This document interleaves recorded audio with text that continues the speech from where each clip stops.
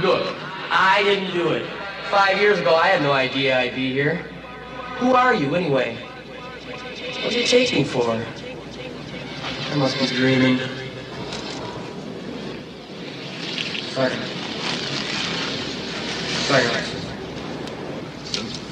Second.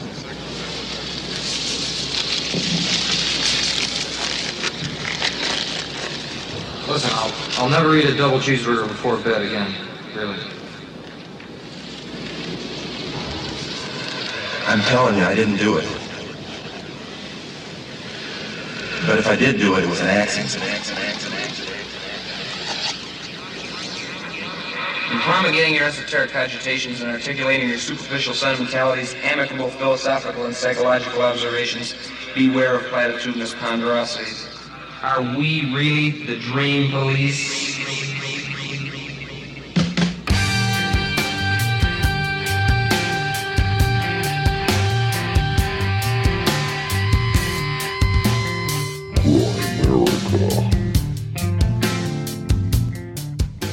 And $1 million a year in the scientific world, I mean, that's nothing. That's not even a penny. I mean, that's a mangled penny, if that. Okay, guys, welcome back to the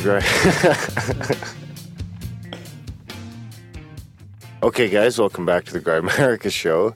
We're going to be chatting with lucid dreamer Robert Waggoner a little bit later.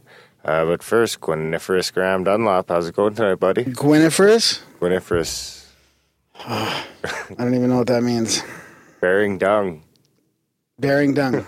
Bearing? As in carrying? I suppose, or presenting. Everybody's bearing dung. Yeah, at some point. To a certain point. In some... Hey, I'm doing good. I was at this hairdresser. I went to a new hair salon the other day, and this... There's got to be a better way to say that. I go to a fucking barber. I know, but I like to get the full-on head massage and everything with it. They do. The Calgary's totally different than Vancouver for that, so you get the full package, the head massage and everything. The full Monty with the head massage? So anyways, I tell her that I do this podcast, and she's like, oh, you mean you talk about stuff like ghosts and Bigfoot and all that? And I just mentioned like fringe topics and everything. And so it turns out she grew up in this total atheist family, and she had this ghost experience, and it scared the shit out of her.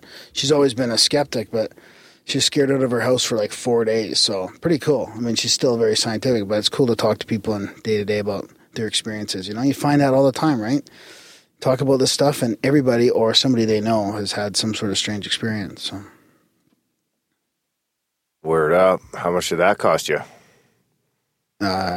Including a tip? Yeah. $40, something like that. 45 maybe. Well, that's not bad. I paid 20. Yeah. 22 or 25 with a shave. It's within walking distance, so. Straight razor style. Get to save on emissions and save the earth, you know. And I put a cigarette or a cigar out on my cheek. What was that all about? I don't know. How you doing? Good. Haven't been to the salon lately. No? That's really chipping away at me. I could actually use a pedicure. I've been trying to get my wife to give me one, Lisa, but... She won't do it? No, she's disgusted by my feet. I know. Oh, really? I'm a little disgusted by my feet, too. Really? Pretty gangly. You want to see one? Sure. All right, keep talking. Is he really going to do it?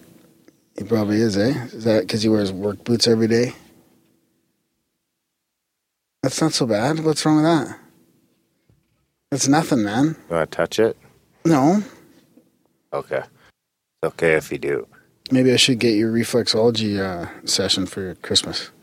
What the fuck's that? Seems like witchcraft. Oh, that's good stuff. Traditional Chinese foot medicine. Foot medicine? Do they massage your feet? Yeah. Are they good at it? Sometimes it hurts. I'm not down with that. I'm sure you can ask them to calm down a little bit and just do it lightly. What about those places you go and you let those little fish eat your feet? Oh, yeah, that'd be cool, eh? Didn't they get, like, shut down for crazy spreading of germs? No, I don't think so. No? What would they be called? I wonder if here. It's a fish pedicure. Fish pedicure? Yeah. Try Googling, like, fish. It's peshicure. Fish. Like pescatarian, right? Like I only ate fish for a while, so it'd be peshicure. No, that's a religion. What? There they are. Fish Look at that. pedicure. Fish pedicure. Dr. Fish. The nibble fish. So put fish pedicure germs. Well, why do you have to prove that it's Fish look, pedicure very low risk? infections. Very low risk. You just go with the first thing you see. Actually, you skipped the first thing because it was anti, and you went directly to the first thing that backed up. Oh no, I didn't. No, I didn't notice the proceed with caution there. Yeah, that's because it seems fucked up, man. That could go eat some other fucker's foot and then come and chew on your foot and then chew on my foot. Ugh, that is not happening unless I get my own fish. I don't care if someone has them after me, but I want fresh ones. I might prefer if they were killed after, too. Maybe I could eat them. No? That's not good. That's pretty gross. Really? Yeah, eating all the bacteria off your foot? Well, no, you're eating a little fish. Bacteria would still be in their stomach. So it does say there's a risk or something, eh? Very little or very high, we don't know. Too soon to tell. May carry bacteria responsible for... Oh, that's nothing. So I got a couple of things to talk about since we're on a lucid dreaming podcast here. Profound UFO quote of the week. So we're starting off real quick here with a UFO quote of the week. You ready for this one? I'm ready. Born ready. 3 objects appeared. Oh no, I'm on the wrong one. Shit. That was last week's. The definitive resolution of the UFO enigma will not come about unless and until the problem is subjected to open and extensive scientific study by the normal procedures of established science.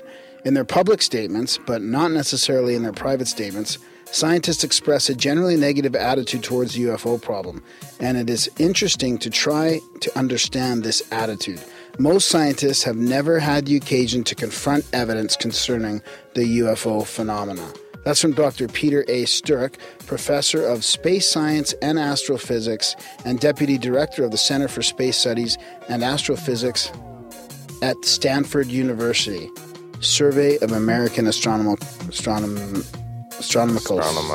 What? Society. Well, astronomical? That's the one.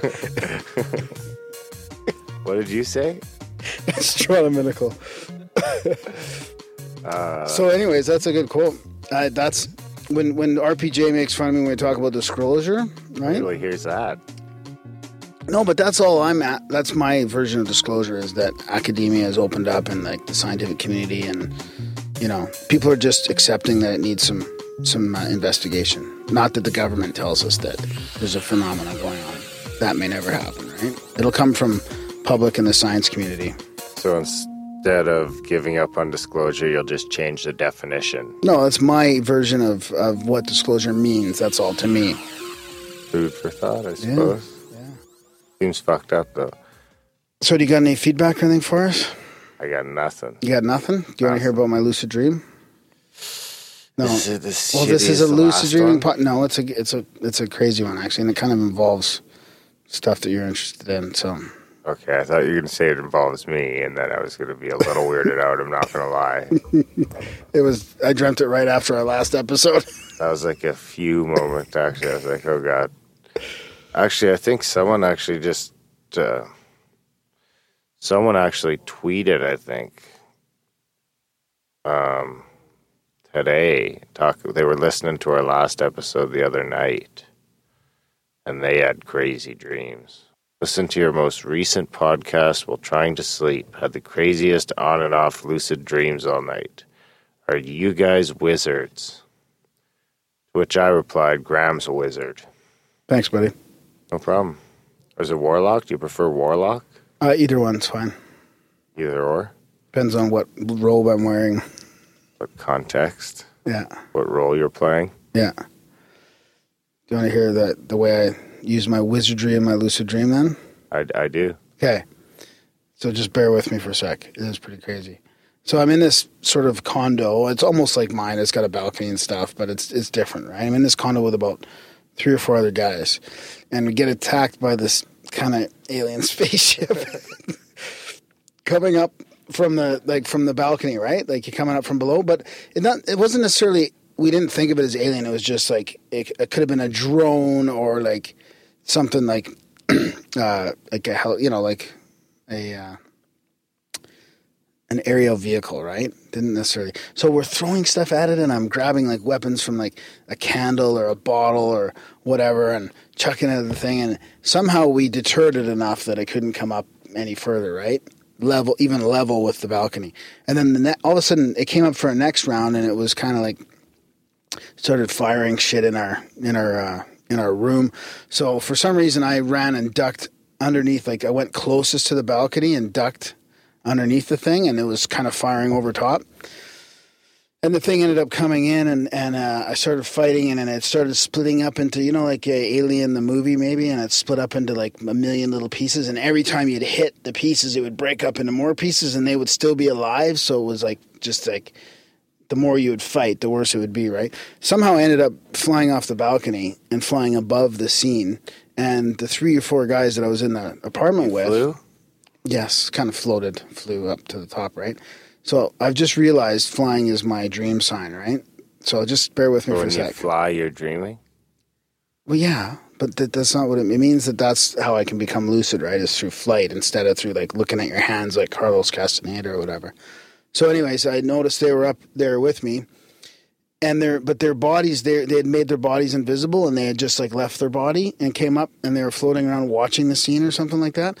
So they told me that, and I guess they couldn't go because my body, like I was actually flying up there in person, right? And they said that the alien, you could fight them against, or there was something that you could use against them in Smoky Town. At Smoky Town was this town across the horizon. You could see smoke coming off of it.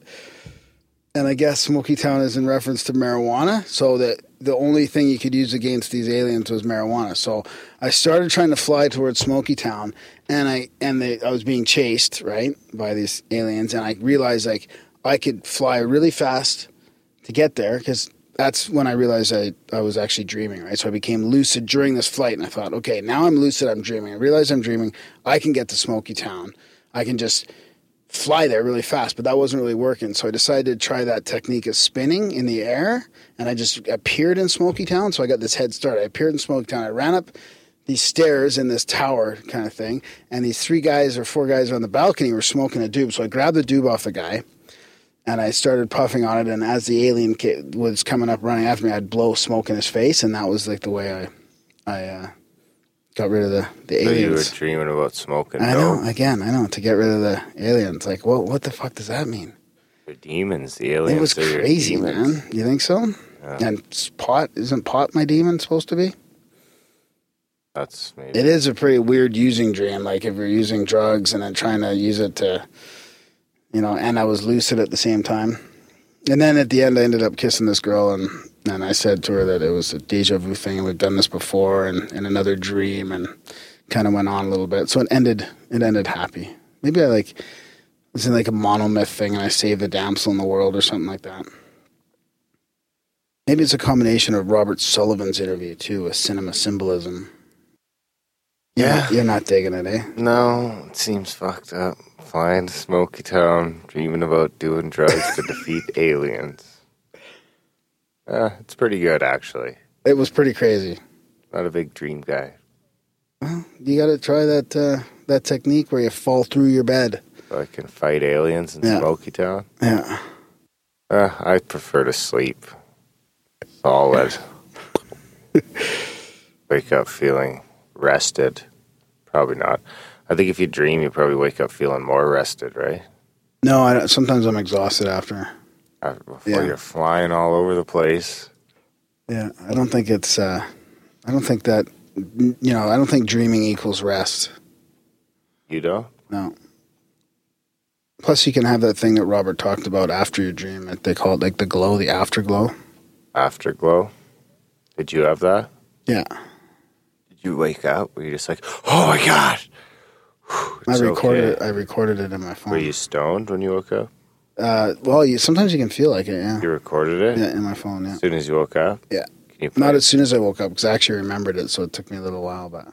Was this in the middle of the night or like in the morning on your way to work? Or I don't know. I'd have to check the timestamp on my recording.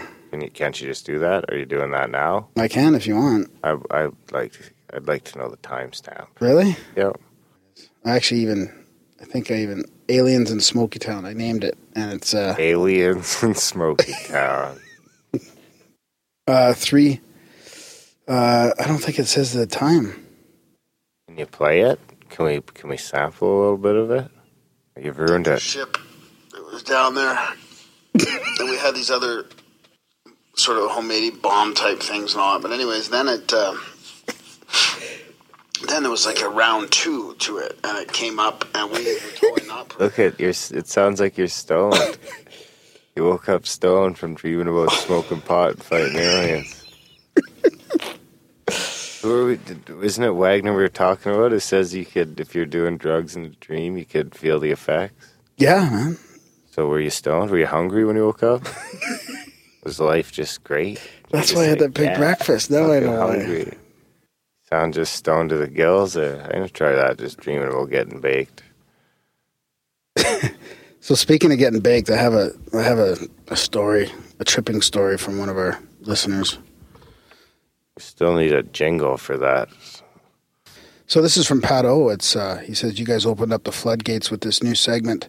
I have to throw my hat in right away. He mentions he's been trying to track down some DMT, but he says, they say in Reddit, if you don't find DMT, it finds you. So anyways, we'll talk about that later. So he says sometime after high school, he caught the wind of the fact you would be able to boil down sucrets. And those are throat lozenges, and make some kind of psychedelic tea. Take a whole pack of sucrets, throw them in a pot of water, dissolve said sucrets, drink the water. I never got the chance to do this because by the time I caught wind of it, they had already changed the recipe. I did learn, however, that if you drink a whole bottle of cough syrup, it would have a similar effect. This process was called robo-tripping because it's often done with a bottle Robitussin? Robitussin DM. Fuck yeah. Apparently you're a robo-tripper, Darren. The active ingredient was dextromorphin hydrobromine, and if you drank a whole bunch of it at once, local legend had it, you would make you trip balls. I'm here to confirm this is 100% true. Really? This isn't a native advertisement for cough syrup, by the way. They must have changed that recipe too. Anyways, the first couple times I did it, I wigged out pretty hard. I would do it at parties and stuff, filling an entire pint glass with Robitussin and then walking around socially drinking it. Nothing ever too insane happened from these experiences, but it turned me into a fucking weirdo at parties. It wasn't until I started mixing weed with it that things took the turn. One afternoon, a buddy and I decided to robo-trip. We each downed a bottle, smoked the bowl, then chilled out on his basement on our respective couches for the drugs, waiting for the drugs to take hold. A short time later, I started getting a real wild body buzz. Drinking all that cough syrup at once rots your stomach, much like mushrooms, much like with mushrooms. So feeling a little queasy wasn't all that uncommon. I remember rolling over on my side and pulling one of the couch pillows down over my head, trying to retreat into a calm space. It was quiet and dark, and immediately I started to feel better. The nausea passed, but I still felt like I was moving. Eyes shut, and in total darkness, I started to see wild fractal patterns behind my eyes.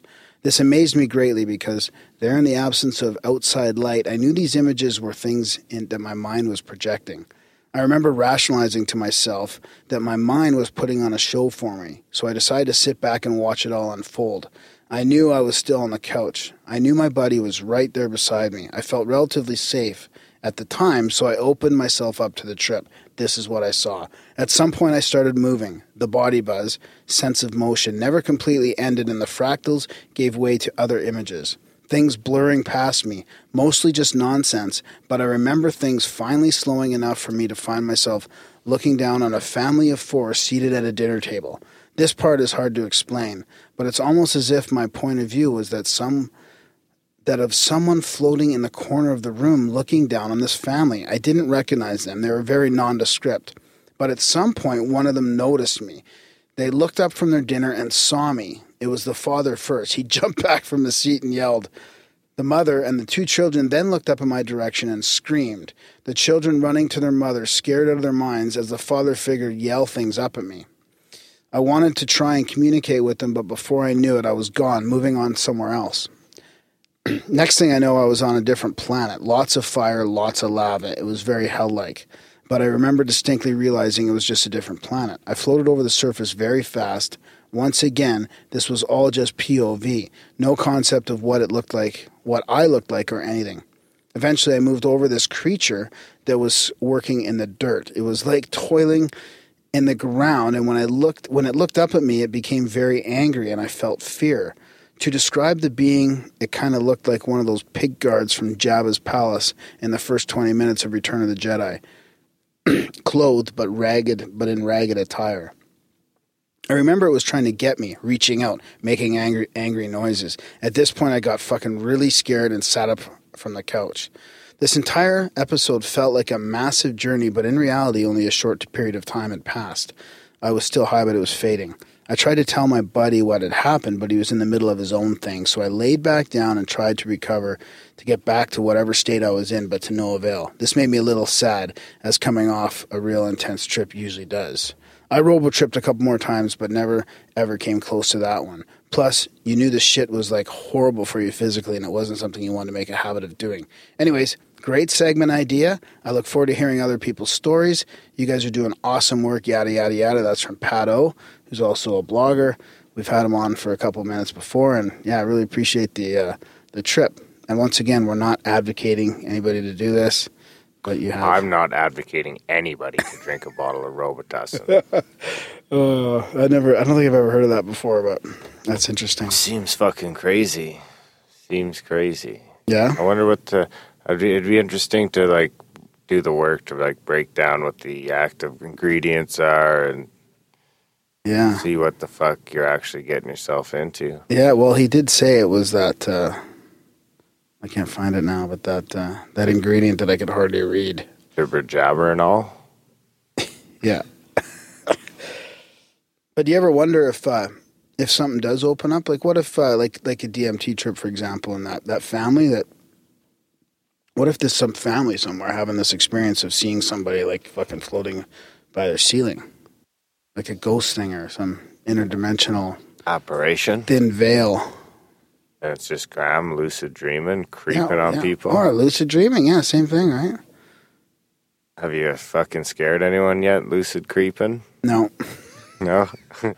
Don't tell me you're going to start calling it lucid creeping. All right, you want a synchro? Thanks, yes, Pat. Absolutely. I suppose for this synchro, I think we'll go with this one. I'm a rambling Graham with synchronicities all over the web. And Aaron is skeptical about everyone and don't believe it yet. Hey, this is from our friend from Paradigm Symposium, Stuart James. And he just wanted to drop us a line and say, Merry non-denominational season's greetings. Christmas in Grimerica. Fucking Merry Christmas. Call it Christmas. Merry Christmas. I also have a synchronicity for you guys, and he's got what he thinks it should be rated, but I won't tell you that until later. Okay, this happened about 6 years ago, about 2 months before my wife and I got married. A package was delivered to our door, and it has my wife's name on the packing slip. So I signed for it and bring it in. So I call for my wife. Her name is I-am, by the way. I-am? I-A-M. And she comes to the front of the door because she hadn't ordered anything that she could remember, but the package has her name on it and her correct address, so we open it up thinking that it's our wedding present or something. Inside are a couple hundred really nice leather-bound notebooks with my wife's name, I-A-M, in block letters across the front of these notebooks. I looked at her with the expression of, what the fuck? Why would you order these? But I can see she looks just as confused as me. I take a second look at one of the notebooks and see that there is some fine print underneath, and it turns out that IAM was an acronym for International Association of Ministries. At this point, we're both a little like, okay, a weird coincidence, but it just got delivered to her by mistake. But wait, it had our address, so I double-checked the packing slip, and it is our exact address except for the quadrant of the city which was northwest, and we were in the southwest at the time. So what are the chances that the International Association of Ministries, IAM, my wife's name, would have our exact same address just in a different quadrant of the city? Anyway, we contacted them and returned the books, and they let us keep a handful. As the receptionist there, I thought the whole thing was a little spooky. Anyways, he really enjoys the show, and he thanks for popping his podcast Chariot Paradigm, because he was on for a couple minutes there, and I think it was our last episode of Paradigm. It was great hanging out with you guys, and he thinks he owes Darren some vodka. Probably not. Darren probably owes you some vodka. He left Paradigm so inspired by the work that we're doing and Red Pill's doing that he started up his own blog. So he's linked to it below here. So we'll have to take a look at that. Liggity bloggity. Liggity bloggity. So yeah, thanks, Stuart. That was pretty cool, especially because his wife's name is not like, Jane or something like that, right? I am reluctant. Reluctant to what? I am? I am. I'd like to see the book. Is it I.A.M? Or is it just EM? I am. Is it punctuation? I am in big block letters. Is there a picture? No. Oh, because punctuation is going to make a big difference here. So it's either a 7 or an 8, depending on punctuation. Wow. That's good. What did he think it was going to be? 6.5. That's probably where it should be, but I like Stuart. All right, thanks for the email, Stuart. It's awesome. He was right. Yeah, well, that should about wrap it up, I suppose, eh? Yeah, we got to do some housekeeping, though. I got a bunch of T-shirts still that I'd like to give away if people want to donate $25, I think you said, right, or more. Get a Grimerica T-shirt. $25 or more, get a Grimerica T-shirt. Is there a picture of it somewhere? Get your friends a Grimerica T-shirt for Christmas. There's a picture on Twitter. Okay. I could maybe put one on the website. Just go to grimerica.ca/Twitter and browse through the pictures and you'll find it. Hashtag T-shirt or something like that? Fucking hashtag. Just kidding. Hashtags are for suckers. Oh. But yeah, donations $25 or more. Get a Grimerica T-shirt. I think all we have is large. I guess suppose eventually we'll have to get some bigger sizes. If anyone buys up all these ones, maybe if we get rid of all these ones, you can get a couple each size. Yeah, they're pretty cool looking T-shirts. Yeah, they are. Yeah, they're pretty good. You get pretty slick, eh? Other than that, you got anything else? Yeah, Money just donate to the show and help our expenses out. Yeah, you can do it through the 50/50 Money Bomb, or just sign up for a monthly subscription, get a Grimerica email address. Yeah, or just donate one time, whatever you want to do. Help support our value for value model. We're 100% ad-free and always will be, website and podcasts. No corporate sponsorship. No sponsorship. We rely 100% on our listener support, and it's optional. So subscribe, get a Grimerica email address, help the show, and have a good Christmas. Yeah. You feel a little better for Christmas. Yeah. Send your feedback to us, Spam Graham, right? Yeah, graham@grimerica.com, graham@grimerica.com. Going in first, buddy. Synchronicities, psychedelic experiences. Yeah, for the new segment. We need a jingle, too, if you're handy with jingles. Yeah. All right, buddy. Thanks. Enjoy the chat, and we'll see you in the outro. With Robert Waggoner and Lucid Dreaming. Awesome. One of my favorites.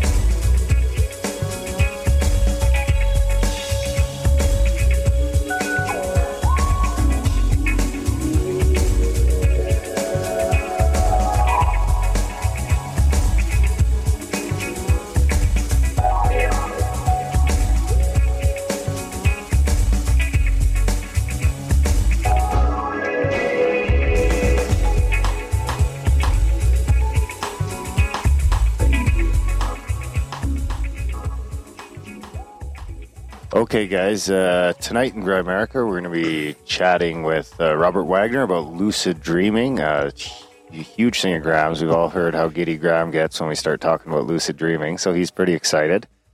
So, but first, Giddy Graham Dunlop, how's it going tonight, buddy? Man. Oh, not too bad. I'm doing pretty good. Fully over my cold and ready to chat about lucid dreaming. Back to 100%? No, not quite, but just about, yeah. 95? Yeah, let's say that. I've healed myself through lucid dreams. No, just kidding. I wish. So anyways, like Darren said, we've got Robert Waggoner here. He's an author, speaker, and lucid dreamer himself, probably like a master lucid dreamer. Get to talk to him about his thousands of logged lucid dreams. Fascinating stuff. I was just reading his book there, Lucid Dreaming, Gateway to the Inner Self. And he's also the co-editor of the only online lucid dreaming mag called The Lucid Dreaming Experience. So this is a topic that's pretty deep here. It's if anybody's tried lucid dreaming, they realize how difficult it can be. And Robert really gets deep into kind of communicating with the unconscious or your subconscious and your inner self. And there's some fascinating stuff going on here. I think of this as in the same realm of like the near-death experience research and the OBEs and that type of thing. Like I think it's a piece of the puzzle that's helping us prove that consciousness doesn't necessarily reside within us and within the brain. Mind doesn't equal brain. So I can't wait to hear more about that. So welcome to Grimerica, Robert. Hey, thanks, Graham and Darren. It's great to be here. Yeah, I've been really looking forward to this. I tried lucid dreaming a couple years back, and I managed a couple of them. It was going okay, but I almost felt like it wasn't the right time for me to try and delve into that. So I kind of reinstigated that whole thing after we booked you on the show here. I started reading your book and trying it again. So we'll talk about that a little bit later on. I got some personal questions for you. But before that, can you just, let's get to the basics a little bit. And can you define like your definition of lucid dreaming just for people that aren't really too aware of what it actually is? Yeah. So a lucid dream is any dream in which you realize within the dream that you're dreaming. For example, my very first lucid dream as a young kid, I found myself in the public library. I saw a T-Rex, a Tyrannosaurus Rex, walking through the book stacks. And even though I was just 10 or 11 years old, I thought, wait a second, dinosaurs are extinct. Oh, this must be a dream. And so at that moment, I became lucidly aware. I knew I was dreaming. So that's what a lucid dream is. You normally recognize something impossible in the dream, and then it clicks that, wait a second, this is too strange. Oh, this must be a dream. And then was that what started you on with your interest in lucid dreaming, or did it? I think it happened a little later on in life, right? Yeah. So I was just a young guy and had pretty interesting dreams, but it wasn't until I was in high school, and this was back in 1975. So I've been at lucid dreaming for a long time. But back in 1975, I read a book by Carlos Castaneda called Journey to Ixtlan. This is his third book. And in this book, his shamanic teacher, Don Juan, tells him that he wants him to find his hands in his dream and become aware of dreaming. And there were hardly any techniques in this book, but each night before I went to sleep, I'd just look at my hands and I'd tell myself, tonight in my dreams, I'll see my hands and realize I'm dreaming. Tonight in my dreams, I'll see my hands and realize I'm dreaming. And I'd do that for about 5 minutes and fall asleep. And on the third night, my hands popped right in front of my face. And I realized, oh, crap, I'm dreaming. I was walking through a high school hallway, and it blew my mind when my hands popped right in front of my face. So that works? How long did it take? For me, it just took me 3 nights of doing this. So I'd do it 3 nights for about 5 or 6 minutes. And I would just fixedly stare at my hands while repeating that phrase over and over in my mind. Tonight in my dreams, I'll see my hands and realize I'm dreaming. And after 3 nights, boom, it happened. It's funny. I get a lot of emails and inquiries from people. But one woman told me that she was doing this technique every night. She'd been reading my book. And one night her husband asked her, what are you doing? And so she explained how you're supposed to find your hands in your dream. Anyway, that next night, what happens? in his dream, his hands pop right up in front of his face, and he goes, "Oh crap, I'm having a lucid dream." And so she was really pissed off that it just took him one night to get into it. But normally within a week or two, most people have success with this technique. Wow. So you actually literally, maybe that's what my problem was, is I didn't spend enough time like while lying in bed actually trying those types of techniques. Like I did try some of the Stephen LaBerge stuff where I started like turning light switches on and off and like going through a doorway and going, am I dreaming? Like that whole like training yourself to ask that question. That's when you tried to tell me. I don't see. Yeah, that's I like the hands one a lot better than looking like a jackass all day. Here's the nice thing about the hands thing. It's very Pavlovian. You all remember how Pavlov rang a bell every time he fed his dogs food. Mm-hmm. And so then after a while, he could just ring the bell and they would salivate. So this was an example of conditioning behavior. And so that's the nice thing about looking at your hands. You're using your hands as a dream sign. It's all very clear. As soon as you see your hands, your first thought should be, oh, my hands, this is a dream. Right. So it's a real stimulus response kind of thing. Now, is that the term for when that trigger that enables you to become lucid? Is it a dream sign, or I can't remember I thought there was another term used for it. Yeah, no, normally that's what we call a dream sign is some sign that makes your critical awareness happen so that you realize you're dreaming. So for some people, a dream sign might be their grandmother because they know grandma's been dead for 10 years. And when they see her, they think, oh, yeah, this is a dream because grandma's been dead for 10 years. Or a dream sign could be a tornado or anything. But by looking at your hands, you predetermine what the dream sign is. It's your hands. And so when you see your hands, you think, wow, this is a dream. Wow. So you did spend like a few minutes anyways, because I think I tried that a couple times, but it was really like 30 seconds. Like it probably wasn't enough time to ingrain it in my subconscious. Yeah, you do have to try a little bit. I remember talking to a guy in Los Angeles. I was there giving a talk, and he told me that what happened to him one time, he had a lot of success with it, and things were going great. And then he said one time he saw his hands, and he didn't immediately think this is a dream. He just saw his hands, and then he said his hands started slapping him in the face until he finally realized, oh, this is a dream. So anyway, you get some help along the way, but it does help to spend 4 or 5 minutes each night doing this, so you make it something fixed in your head. Do you still use techniques like that at this stage? I don't. I use that technique basically for the first 5 years because what you have to realize here is I started doing this in 1975 when I was in high school. And the scientific proof didn't emerge until 1980.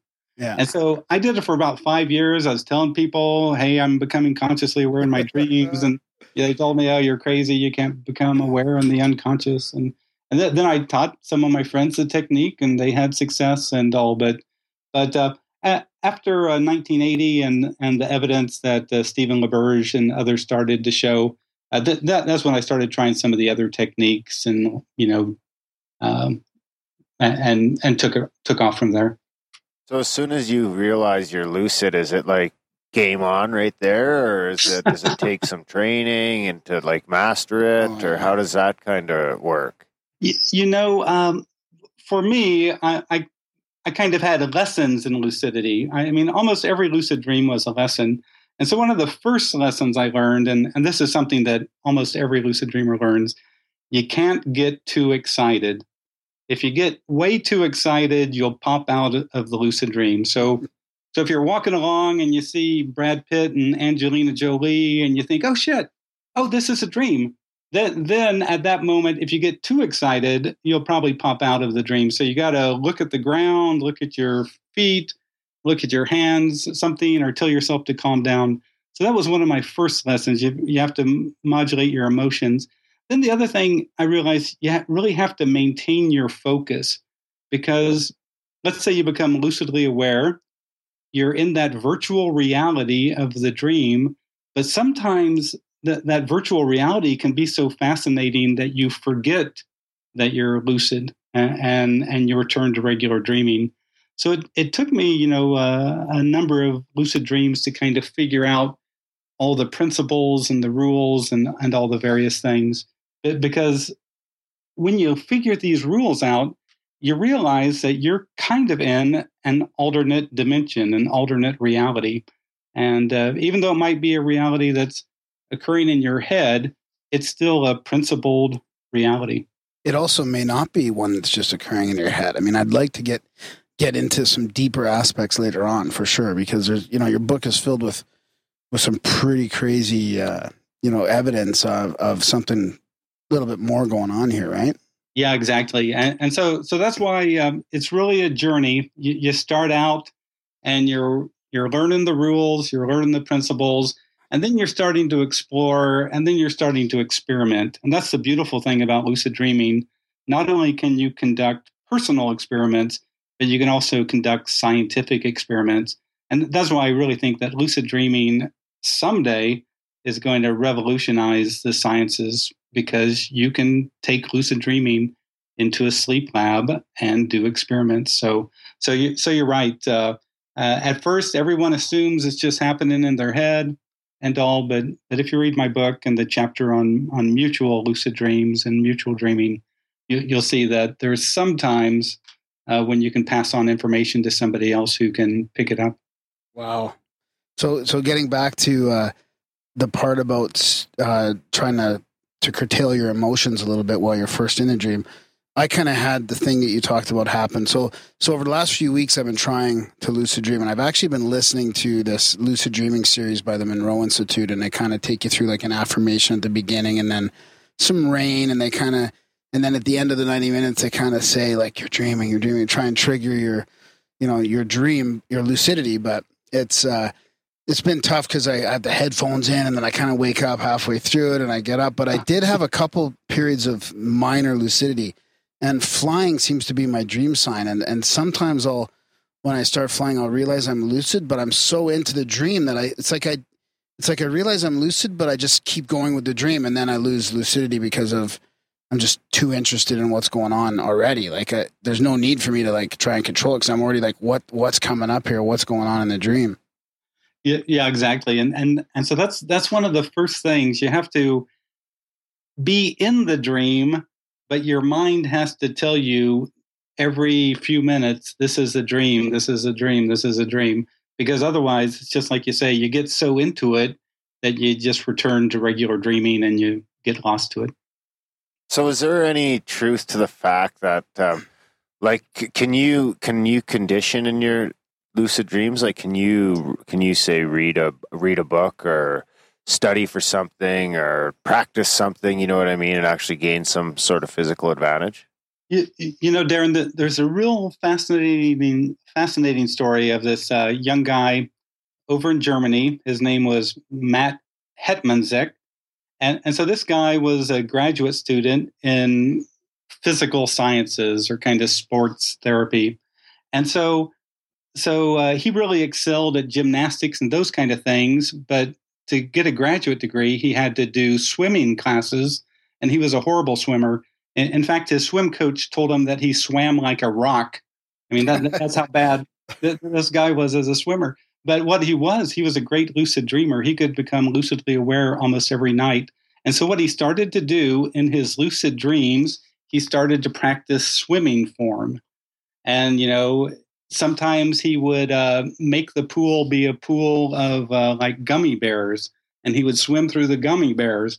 Or, one time he made the pool a pool of yogurt in his lucid dream, and he could swim through the yogurt and kind of, work on his technique and all. And he said bit by bit, he began to improve so much that the coach's mind was just blown, that he had improved his skills so much. And so I'll tell you, someday we're going to have some Olympian, and I'm talking the real Olympics, who's also a great lucid dreamer, mm-hmm. and who practices in the lucid dream state. Because there was this guy, Paul Tholey, who is a Gestalt psychologist in Germany, who was a great lucid dreamer back in the 80s and all. And he taught some skiers that they could lucid dream, and in their lucid dreams, they could perform some of the dangerous ski maneuvers that they would never do in waking reality because they might blow out their leg if something went bad. But he said these people started to become better and better skiers and started to shave, seconds off their time because they could practice in the virtual reality of lucid dreaming. And I suppose you could practice like almost indefinitely because is it like time? It always seems like time doesn't seem to matter. Well, you can practice as long as you can maintain your lucid awareness, and for some people, that's pretty easy to do.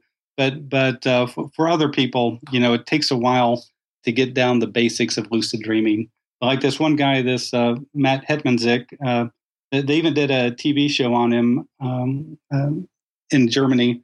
But he was such a good lucid dreamer that he could really practice in his lucid dreams, and by doing it there, he vastly improved much faster than anyone would who was just a normal swimmer. It's crazy. You can see how that would work because when you're flying in a dream, I don't know, Darren, have you ever flown in a dream before?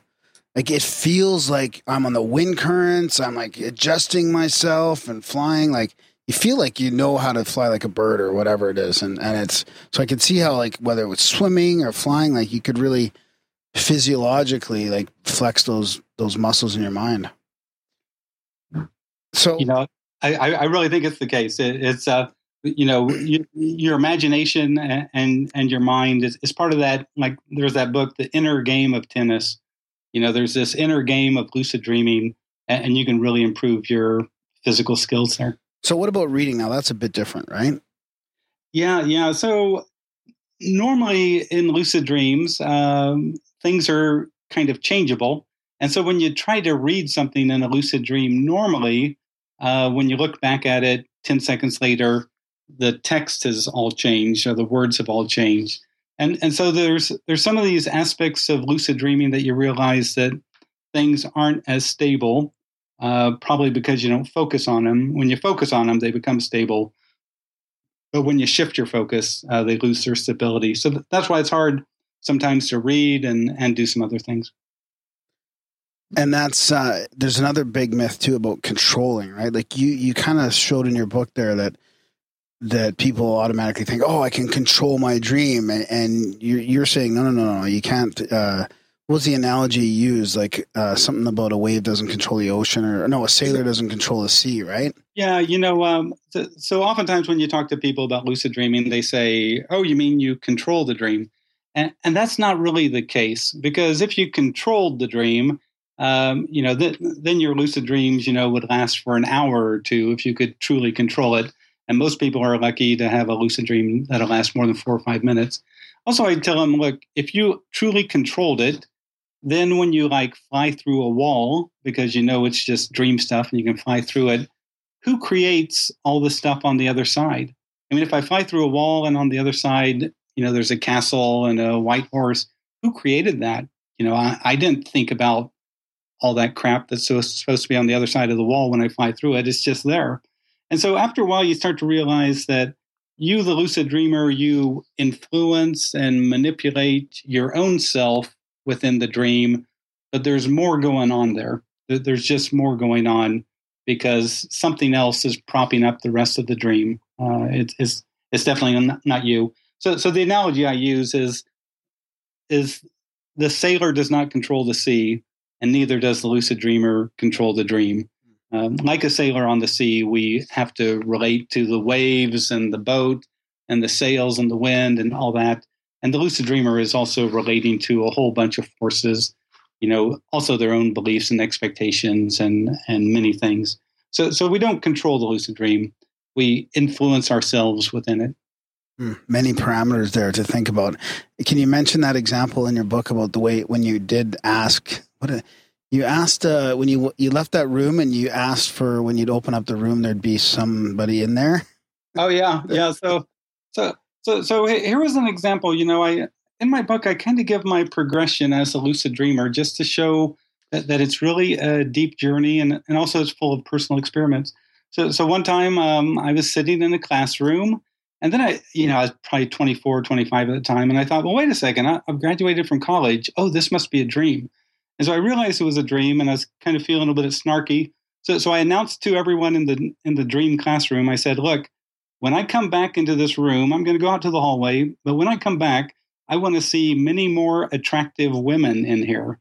And so I walk out to the hallway, shut the door, and it was kind of funny being on the other side of the door, because then I had to think, well, how long do I have to wait for the attractive women to appear? Do I have to give them 10 seconds or a minute or what?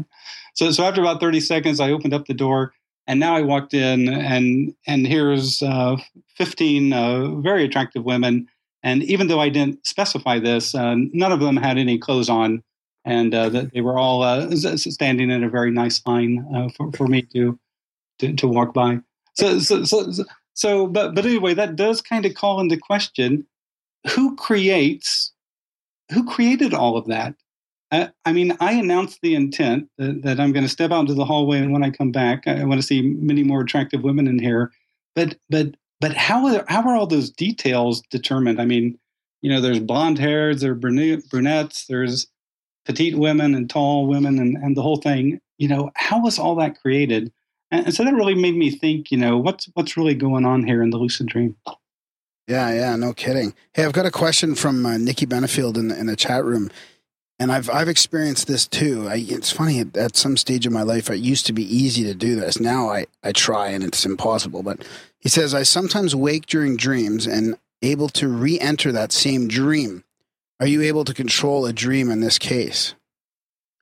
Yeah, you can definitely re-enter a dream. And so here's some tips for people who are listening who might want to re-enter a dream. Let's say you're having an incredible dream or an incredible lucid dream, but then something happens and you wake up.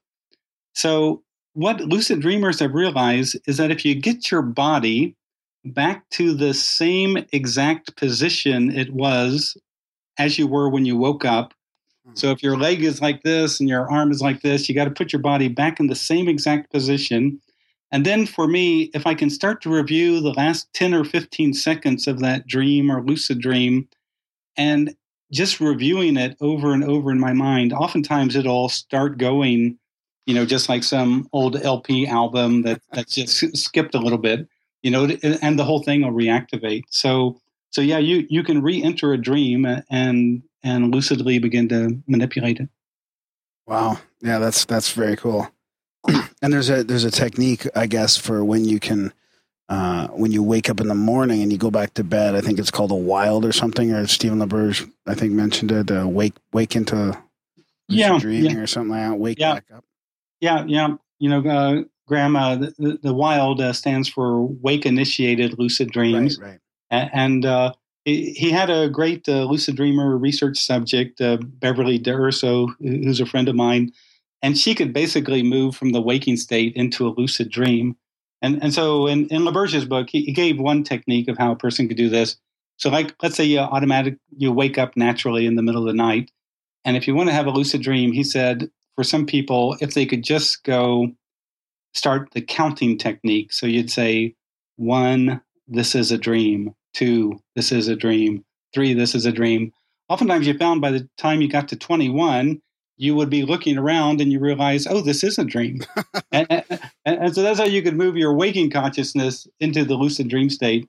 But it's probably much easier to do at night when you've naturally awakened in the middle of the night, because your neurology is in a more dreamy space then, and it's easier to get back into the dream lucidly. Right.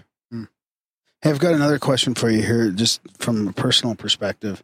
Sure. Because this happened to me the other night, and I don't know if I didn't make it all the way through your book, so I can't. So there might be some things that I just didn't have the time, but I'm definitely gonna do it.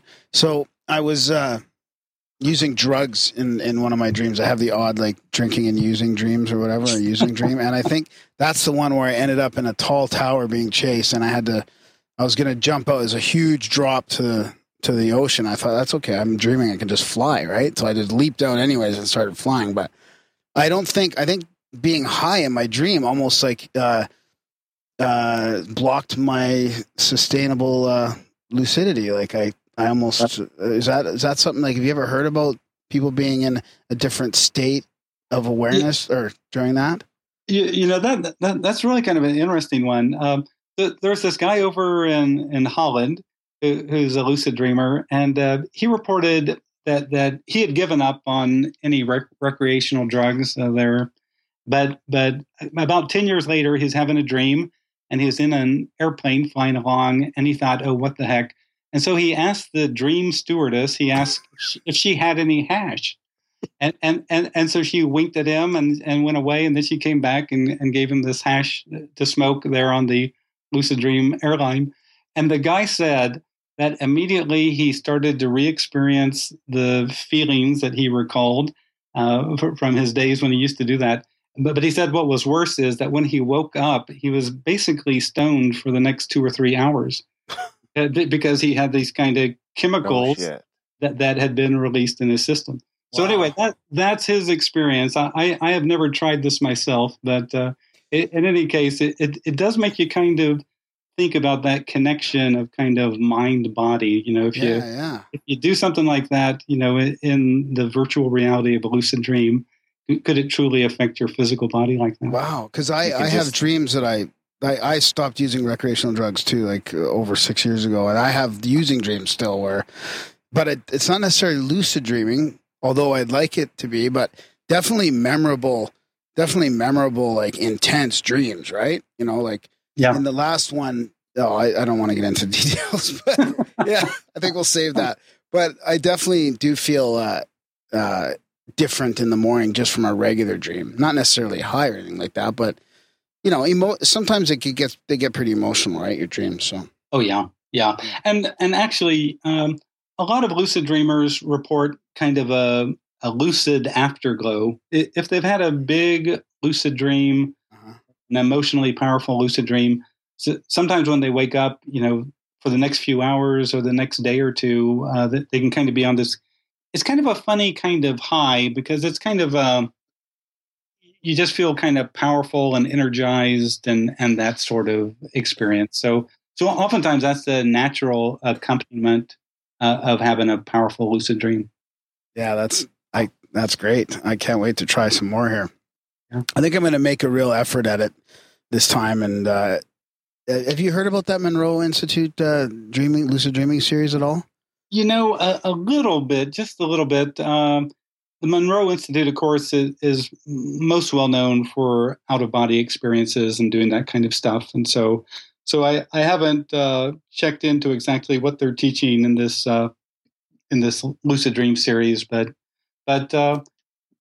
in any case, there's a lot of different ways of approaching lucid dreaming and a lot of different techniques. Yeah. And if you get to I put most of my techniques in the back of the book, in the appendix of the book. So I have about 30 pages in the back of things you can do to become lucidly aware and how to maintain that lucid state. So speaking of that, then Darren, we brought this up because we had somebody from the Monroe Institute on last week. It was Paul Elder, and we were talking about OBEs and stuff like that. And Darren was asking what the difference is between lucid dreaming and OBEs. So maybe you should answer that question before we go deeper. Yeah, no, that's a good one. So remember again, the technical definition of a lucid dream is realizing within a dream that you're dreaming. So you see grandma and you think, wait, she's been dead for 10 years. You see a dinosaur, you think, wait, those are extinct. Something happens in that dream that makes you realize you're dreaming. Now, when you read the reports of most OBEs, they're happening at that fuzzy junction between waking and sleeping. Like you're trying to fall asleep, and then all of a sudden you start to hear this vibration around your body or this humming around your head, or you feel this weird energy, and all of a sudden you pop out of your body or you find yourself floating in your bedroom or something like that. So when you read those kind of reports, where's the dream? There is no dream. They just started having these experiences, and then they found themselves floating in their bedroom or whatever. Also, in a lucid dream, you realize that things are definitely a mental projection. So that when you fly through a wall, it's kind of dream stuff, and you're getting around in a mental environment. And Robert Monroe, who founded the Monroe Institute, he said the biggest difference between OBEs and lucid dreams is that in an OBE, it's kind of like dealing with this reality. It's very stable, this physical reality. is very stable and secure and all that, and not changeable. He said the thing about a lucid dream is you can change the whole thing, just by wanting it. So if you're in downtown Calgary and you want all the buildings to be pink, a lucid dreamer can make all the buildings become pink. But if you're in downtown Calgary in an OBE state, you can't make that happen. And so there's a lot of characteristics that differentiate a lucid dream from an OBE. Huh. And yet, in some ways, if you look at the remote viewing OBEs and lucid dreaming, you could almost say that there's a potential, if you were to have some sort of secret bit of information somewhere, let's say in an envelope on somebody's desk somewhere, that we've had enough anecdotal evidence from all three of those phenomena that all three of those could almost access that secret information in some way, how would you even think of that? Like different levels of consciousness or a slightly different dimension, but it seems possible. They're all altered states of awareness. All of those are altered states of awareness. And oftentimes I tell people, an OBE and a lucid dream, it's kind of like a mountain lion and a house cat. They have a lot of similarities. I mean, when you start looking at them, they're in that family of feline and all that kind of stuff. But at some place they differ. But you're right. When you shift your awareness, when you move to an altered state of awareness, whether it's lucid dreams or OBEs, or even kind of a active meditative state of remote viewing, a lot of times you have access to inner senses that normally you ignore in the waking world. So let's continue going down that rabbit hole a little bit. And can you talk about some of the more extreme instances that you've come across or that are in your book about relevant information that's been gathered in a dream, or telepathic instances, or some of that kind of stuff? Yeah, in my book I have chapters on all of this, so in lucid dreams, people have, by all appearances, gotten telepathic information. For example, I belong to an organization called the International Association for the Study of Dreams. And this is my personal viewpoint, so it doesn't have anything to do with this organization that has a lot of scientists and researchers and academicians and all in it. But at our annual conferences, we have a dream telepathy contest.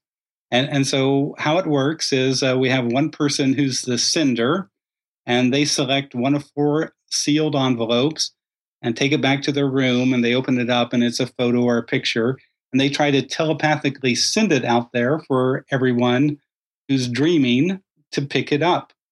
But in the morning, when they come down to the table, all the dreamers see are 4 pictures, but only one of them has been the telepathically sent picture. And so you write down your dreams or whatever that relate to one of these 4 images, even though you don't know which one is the target image that's been sent out. So about 10 years ago, there was a young woman came who gave a talk on her PhD research, which was on lucid dreaming and creativity. Her name is Claire Johnson. And she was really intrigued by this idea of this dream telepathy contest. And so that night, she became lucidly aware, and she decided to seek out the telepathic sender. And the amazing thing is that you can read the whole story in my book, but basically she learned what the telepathic image was by being lucidly aware and going to find the telepathic sender. And she actually said she felt kind of bad in the lucid dream because she didn't know if this was allowed by the rules to be consciously aware and just find it out, in the dream state. As opposed to a normal dream, I mean, yeah. Yeah. Instead of just having a normal random dream or whatever and hoping that you picked it up. But there's a lot of instances like this of doing this. And that's why I'm saying you could scientifically experiment with this. I remember one time I was on the forum lucipedia.com, and the movie Inception had just come out. Uh-huh. And these people told me, mutual dreaming, mutual lucid dreaming, that's all malarkey. Yeah. And I told them, no, I think there's really something to it. And so someone asked me, well, what's the mechanism? How would that work? And I said, well, it's probably dream telepathy. is how that works. And they said, oh, dream telepathy, that's just two people who are cheating and all. And I said, no, it's not. And so I told them, look, we'll conduct an experiment. I'll be the dream receiver, the telepathic receiver. You find the telepathic sender. You get 10 images and have them randomly select one and send it to me. And the first night that we did this, so I posted all my dreams, and then they revealed the image that was sent. The guy who conducted it, he was totally blown away because it was so obvious that I had nailed the image that was sent. Really? And I did this just to show these young guys. I just wanted to show them, look, there's something powerful going on here. Scientifically, you can experiment with it and all. So they said, oh, well, we have to replicate this. You might have just got dumb lucky, the first time. It might be all coincidence. And so we did it like 6 or 7 more times, until after a while you just get tired of doing this kind of stuff because it takes a lot of focus and all. But but each time it was very convincing. So whether it's physics, there's this guy Bohm who talked about. We have this explicate order, this physical reality, but we also might have an implicate order, kind of a hidden reality or a quantum reality. And it might be that in dreaming and lucid dreaming that we connect to some sort of collective unconscious, some sort of matrix or web of information, and that's how it all happens. But in any case, I think you can still go to the advanced section of lucipedia.com and see the whole time-dated reports and conversations and all. Can you give us an example of just the point in your lucid dream where you realize that that's the image? Like from one of those tests, for example? Oh, you honestly don't know. I mean, the thing of it is, like, I remember one time becoming lucidly aware. And I saw one of my friends, and so I knew my friend was thinking about moving to a different town. Mm-hmm. And so I asked my friend in the lucid dream, I said, okay, a year from now, where will you be living? And he told me. And then I said, okay, a year from now, will you be married? Because he was really seriously dating this one young woman. And he said no. And then when I woke up, I thought, oh, crap, well, now I have to wait a year until I find the answer to this. But both of the answers were later proven correct. But this reminds me of another case where this young guy, university student down in Florida, Ian Coslow, he allowed me to use his story in the book. He wrote me an email and he said, how do you know that you're really getting information outside of your own consciousness or subconsciousness? And I told him he should just do his own experiment and then he could find out. So what he did, he talked to a woman in the dormitory there with him, and she said, look, I have a weird freckle on my back. If you become lucidly aware, you come find me, and then you can see where the weird freckle is. And then in waking reality, we can see if you really found it or if it's just bogus. And so he said the first time that week he became lucidly aware, he went out into the hallway, and he said all these people came out of their dorm rooms and were yelling at him and all this kind of stuff. And so he woke up. And so the next time he became lucidly aware, he thought, oh, I'll just have her come to me. And so suddenly there's a knock on the door and she walks in. She turns around and shows him where the weird freckle is, which was right above her rump. And he's really surprised to see it there because he had kind of thought she had hinted that it was on the side of her back. Anyway, an hour later, he gets up, he goes down to her room, he knocks on the door. Now we're in waking reality. He knocks on the door. He tells her he found the weird freckle. And she put on a T-shirt. She said, okay, put your finger where you think it is on the T-shirt. And he did. And when she pulled up the T-shirt, his finger was touching the weird freckle, which was right above her rump. So what I'm saying, you can do these personal experiments, but also if scientists cared or wanted to explore this avenue of getting unknown information, you could also do this in scientific experiments as well. So is there a lack of that going on? Like, how are the scientists treating it? Are they opening it up at all? Because we talk a lot about consciousness stuff in this podcast, and we're fans of shows like Skeptical where they battle over consciousness all the time. And it seems like it seems like it's opening up, but there is still a battle of consciousness going on. But this lucid dreaming stuff seems way more replicable than telepathy or these other types of experiments. Yeah, the nice thing about it, like a lot of times people have precognitive dreams, and they'll have the dream, and then 2 weeks later the incident will happen, and then they can look at their dream journal and say, look, it happened. But scientists are always pissed off because they say, oh, this is all retrocognitive. It's always after the fact. But in a lucid dream, you could get the information, you could wake up with it, you could hand it to the researcher, and then both you and the researcher could wait, a week or two later until the event happened, whatever it was. But the sad thing, here's just the sad thing, because I belong to this organization, the International Association for the Study of Dreams. The amount of money of funding research for dream research and lucid dream research, I bet internationally, all around the world, if you added it all up, it's probably less than $1 million a year. Wow.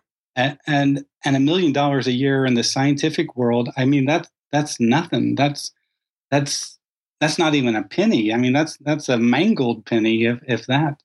And so when you have that kind of disinterest in dreaming, because think of how most people think about dreaming. Dreaming is, the waste products of the mind, or your mind in psychosis or whatever. I mean, we as a culture devalue dreaming, but that's why this thing of lucid dreaming, becoming consciously aware, being able to explore the psyche, explore your inner self, access greater creativity and all. That's why lucid dreaming someday is going to just totally blow people's mind. And so I'm really looking forward, the next 10, 20 years to see what happens in this field. Yeah, I totally agree with you. So let's go down that path then a little bit. I want to talk to you about that, exploring your psyche and getting into your inner self. Like when I was reading that part, I was blown away in your book there when you were talking about meeting the awareness. Like it really felt spiritual to me. Like it was very similar to some of like maybe the Buddhist principles or some of this mindfulness stuff, or about, being separate. Like, when you learn mindfulness meditations and all that, you realize that, I'm not my thoughts. I'm like the awareness behind my thoughts. It really reminded me of that when you were entering in, connecting with something, whether that was your inner or higher self or the collective unconscious. Can you talk about some of your personal experiences there? Yeah. So what happened? So in 1985, so I'd been a lucid dreamer for 10 years. In 1985, I was part of a correspondence group by snail mail. And every month we had a lucid dream goal to achieve. And one month the goal was, when you become lucidly aware, find out what the dream characters represent. And so I thought, that's a pretty easy goal. I can do that. And so I was away on a business trip. I was out in Chicago. That night I went to sleep. I remembered I had to do that goal by the end of the month. I became lucidly aware, followed a woman into an office building. And there were 4 people in the office. And so I'm lucidly aware, and I walk up to this guy. And I just ask him, just dead on, excuse me, what do you represent? And so what was weird is all of a sudden a voice boomed out part of a response from above the guy. And so this giant voice booms out a response. And the response didn't really actually make sense. And so I had to ask for a clarification. And then instead of the dream character responding, this voice from above boomed out the response. And this time it made sense. And so I woke up because I'd done the task and wrote down the lucid dream. But that next day I started to think, wait a second, where was that voice? What was that all about? And that's when I started to realize there might be an awareness behind the dream. We're kind of trained in waking life to, you talk to other people, you talk to your dog and cat, you talk to living things. You might talk to your car or your computer, and that'll be acceptable. But you just don't talk to space. I mean, you just don't shout out questions, unless you've totally lost it. So what I started to do in lucid dreams after that, to test out if there was an awareness behind the dream, a non-visible awareness, I would just shout out. Once I became lucidly aware, I'd shout out questions or requests to the awareness behind the dream. Like you could shout out, "Hey, show me something important for me to see." Show me something important for me to see. And then I'll tell you, all of a sudden, the entire lucid dream will change. Everything will change. Or you can shout out, hey, let me experience unconditional love. I had a woman in London heard me give a talk, and she did that. She became lucidly aware and shouted out, hey, let me experience unconditional love. She said the resulting experience in the lucid dream was so powerful that when she woke up, she said she cried tears of joy for about 15 minutes because she had this incredibly powerful experience of unconditional love. So what I'm trying to get lucid dreamers to do is go beyond the dream figures, go beyond the dream setting, which all might be a projection of their mind for all that they know, and begin to just ask questions to the dream, to the awareness behind the dream. And I'll tell you, Graham and Darren, people are having their minds blown. I get so many emails from people who are starting to do this, and they just go, wow. They just cannot believe what kind of experiences they're having when they start to engage this non-visible awareness behind the dream.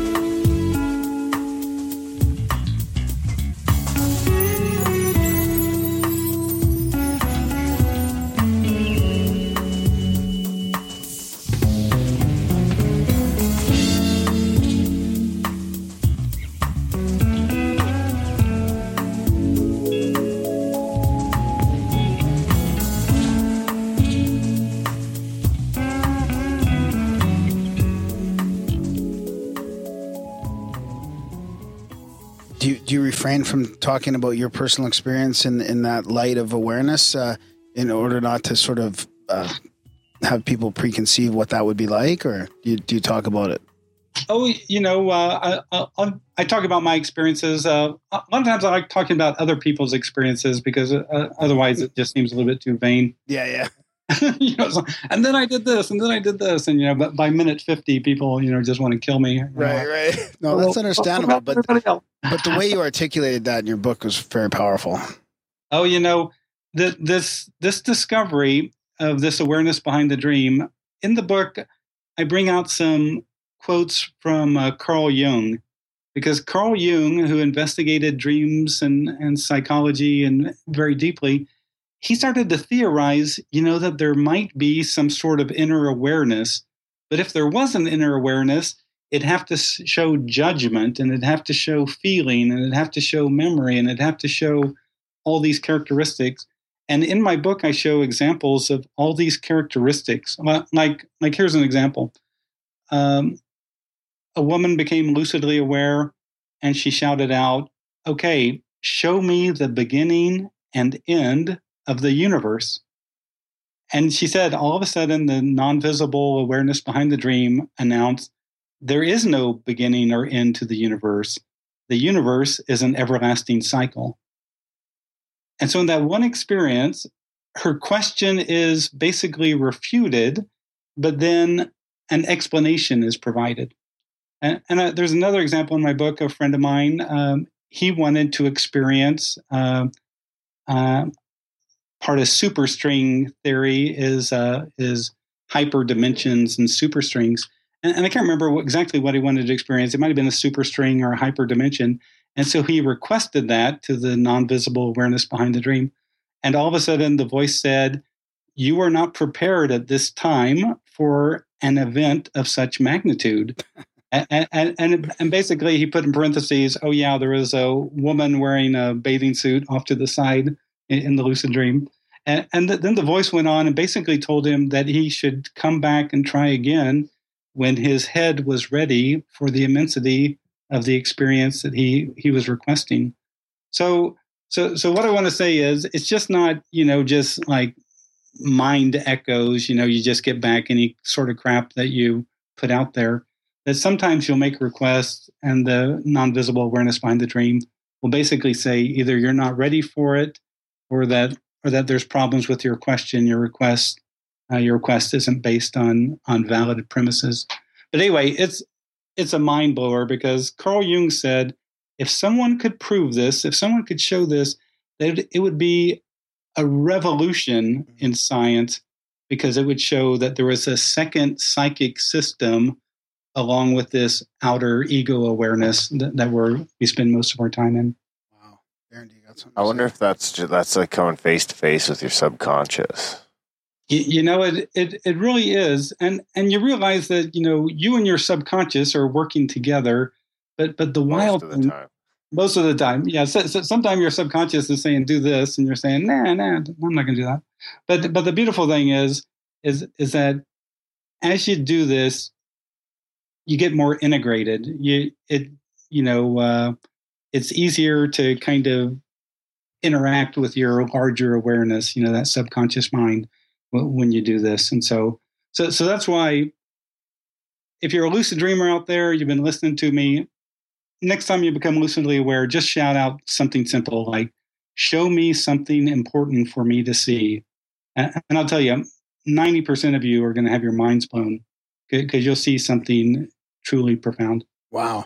So Cousin Jeff has something he was saying. Have you guys got into, he just showed up late in the chat room, and he was saying, have you guys gone into the idea of parallel universes / multiverse and lucid dreaming? And that kind of is where I wanted to go with you next, is to really speculate for a sec. Like, if you were just to come up with the most crazy far out theory about what could be going on here, because I have these, I've had dreams before, and I'm sure many people have, that are so creative and so vivid and so crazy. I'm thinking, there's no way even my subconscious or my mind or could come up with the stuff. Like, it's just too intense and too detailed. So are we traveling through parallel universes? Are we in a multiverse? Like, let's totally speculate and go off on a tangent. Like, you know, what would you think? Like, what are some of the crazier theories out there?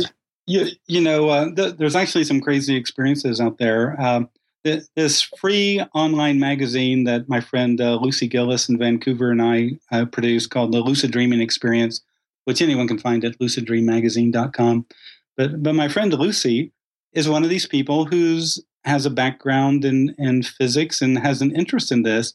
And so in some of her lucid dreams, she sought out probable selves, probable Lucies.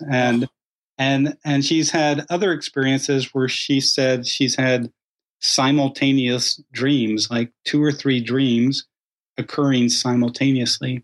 And so when you start to explore this kind of stuff, you really begin to think, that maybe lucid dreaming would be the one area where you can kind of validate some of the ideas of modern physics. We have all these things, that are really great ideas, multiverses and hologram and all that kind of stuff. But where do you see it? Where do you see it in this world? And I'll tell you, in lucid dreams, you sometimes see this kind of stuff. You see probable realities. Sometimes you see simultaneous stuff, and it's incredible the possibilities here, I think. Huh? What do you think, Darren? I don't know. To me, I think that fucking lends more to the idea of like single consciousness, or like a cloud, or like something. A collective consciousness, collective consciousness. And you're tapping into like some Akashic records or something. Exactly. Like that? And maybe like this crazy shit you're dreaming up, like maybe it's all part of somebody's reality. Like every background, every scene, every place, no matter how wild you are, it's been seen by someone, maybe not on Earth, maybe or created by someone. Yeah. Or been viewed. Maybe that's just stock footage, but the stock footage goes by every entity in the universe. You know what I mean? Like maybe cloud consciousness or whatever doesn't just go as far as Earth and humans. Right. Oh yeah, full on. Yeah, that's a crazy. Like being able to tell where a mole is, or being able to learn information that you shouldn't otherwise know. I mean, that person's not hooking up with you and telling you that information. That's like you're tapping into their stock footage someplace somehow. Right. And you might be onto something there. It might be tapping into the collective unconscious, this aware layer, this implicate order, and then again it might not. But the beautiful thing about lucid dreaming is you can actually experiment. Well, one of the great things that I truly like about lucid dreaming is, so lucid dreaming, the scientific evidence came out in 1980, and Stephen LaBerge was the first one with the scientific evidence. And the way he proved or provided evidence for lucid dreaming, he realized that in the dream state, we have rapid eye movement. Mm-hmm. And so he thought, if you became lucidly aware, could you move your eyes left to right 8 times in the lucid dream? And hopefully that would show up on the rapid eye movement readout, that the eyes were moving left to right 8 times. And so you had a predetermined signal that you were consciously aware in the dream state. And so he did that, he himself, 20 some times over the course of a year. And also the same sort of experiments were happening in England with Keith Hearn and Alan Worsley. But the beautiful thing about this, okay, the scientific evidence emerged in 1980. Lucid dreaming has been talked about for thousands of years in some ancient spiritual traditions. The Buddhists use lucid dreaming in their practice they call dream yoga. And Naropa, who is this 11th century Indian Buddhist yogi, he said that dream yoga was one of the 6 paths to enlightenment. Also in Sufism, they have a whole tradition of using lucid dreaming. In other traditions in Hinduism and shamanic practices, they also have used lucid dreaming. A lot of times when I talk to shamanic people, they say, well, gosh, lucid dreaming sounds like what we call journeying. Yeah. And really, it's quite similar. Of course, it's happening in the dream state. So what I'm trying to get here is lucid dreaming, because it's been scientifically validated, might finally be this bridge between science on the one hand and this whole spiritual tradition that's existed for thousands of years on the other hand. This might be the one way that you can consciously access the larger mind, get the information, wake up with it, provide it to the scientists, and say, look, this it's mind blowing, and it blows away the paradigm, and that's why I think some of the resistance to lucid dreaming is because if people really start thinking about it, they realize what a mind blower it could really be. What's your take on DMT and where it fits into dreaming? I know that's not really your field per se, but sometimes people bring up this stuff like DMT or ayahuasca or things like that, and I don't have any personal experience with this kind of stuff. The one thing that I'd say is this: in like an ayahuasca, you're having a powerful journey and a powerful inner journey, but it's also a chemically influenced journey, because as soon as those chemicals get processed through your body, through your system, you'll pop out on the other side and probably be changed because of the power of it. And the same with DMT, which sounds like it all happens in 5 or 10 minutes, and then you stumble away. So in a lucid dream, though, because it hasn't been chemically influenced, really, you're kind of on your own organic trip. I mean, it's just organically happening. You're going along with it. If you know how to lucid dream, how to stay in the lucid dream, how to explore the awareness behind the dream, how to set up experiments like this, you can totally blow your mind. I mean, it's truly fantastic what can happen, because in my book I give like basically my first 20 some years of journeying deeper and deeper into lucid dreaming, and finally I got to a point where I wanted to go beyond lucid dreaming, and that's when just some crazy stuff started to happen, some just truly wild stuff started to happen. So I want to tell you that there's stages and depths to this that most lucid dreamers have never ever considered. And I think that's why my book sells so well. It sells now better than it did 7 years ago. Great. That's good for you, man. I love that. That's awesome. Because it was a bit of a shock to me, because I went from LaBerge's book a while ago, and I bought a couple other lucid dreaming books, and I didn't really get into them too much. And then I went into yours, and it was just it was a page turner right off the bat, and it goes really deep. That's what I like about it. You get into all those different aspects of the psyche and the spirituality part of it. Oh yeah. And what else was I going to say about that? So It is hard though. People need to realize that you can't just think about, I'm going to lucid dream tonight and then do it. Like it's tough, man. And I think part of it is, I think you're supposed to, dream journal and all that kind of stuff. And I have to say, over the last few weeks, as I've tried it almost every night, I've sort of tried it, had the intention to do it. The side effect is my dreams are way more memorable now, and they're pretty much more intense. Like, it's definitely created a change in my dreaming, just the effort to trying to lucid dream. So I think it's going to happen for me. It's just going to take a little bit more time. Yeah, it does take a little bit of time, and people are busy and everyone's engaged in their life and that kind of stuff. But there's some natural lucid dreamers out there, and some people who really have a natural talent for it. Once they get into the game, they see that they're good at it. But so what is that? Like, what do you know? What some of the components of that talent are? Like, are they just more? Because I feel like I'm open-minded enough. I got the intention. Like, why doesn't it happen easier? Like, I just get sucked into my dreams, and I love dreaming, and then it's almost like I'm just having too much sort of interest or fun in there. Too much fun. It's like, why bother becoming lucid? Like, yeah. But one thing that I try to encourage people to do is develop a lucid mindset. And what I mean is, in most dreams, we just go along with whatever happens. I mean, if we're driving a car and then it becomes a bicycle and then it becomes a scooter, I mean, we just go along with it. We don't ever stop and think. I mean, what's up with that? And so it's pretty obvious that we lack critical awareness in regular dreaming. We just go along.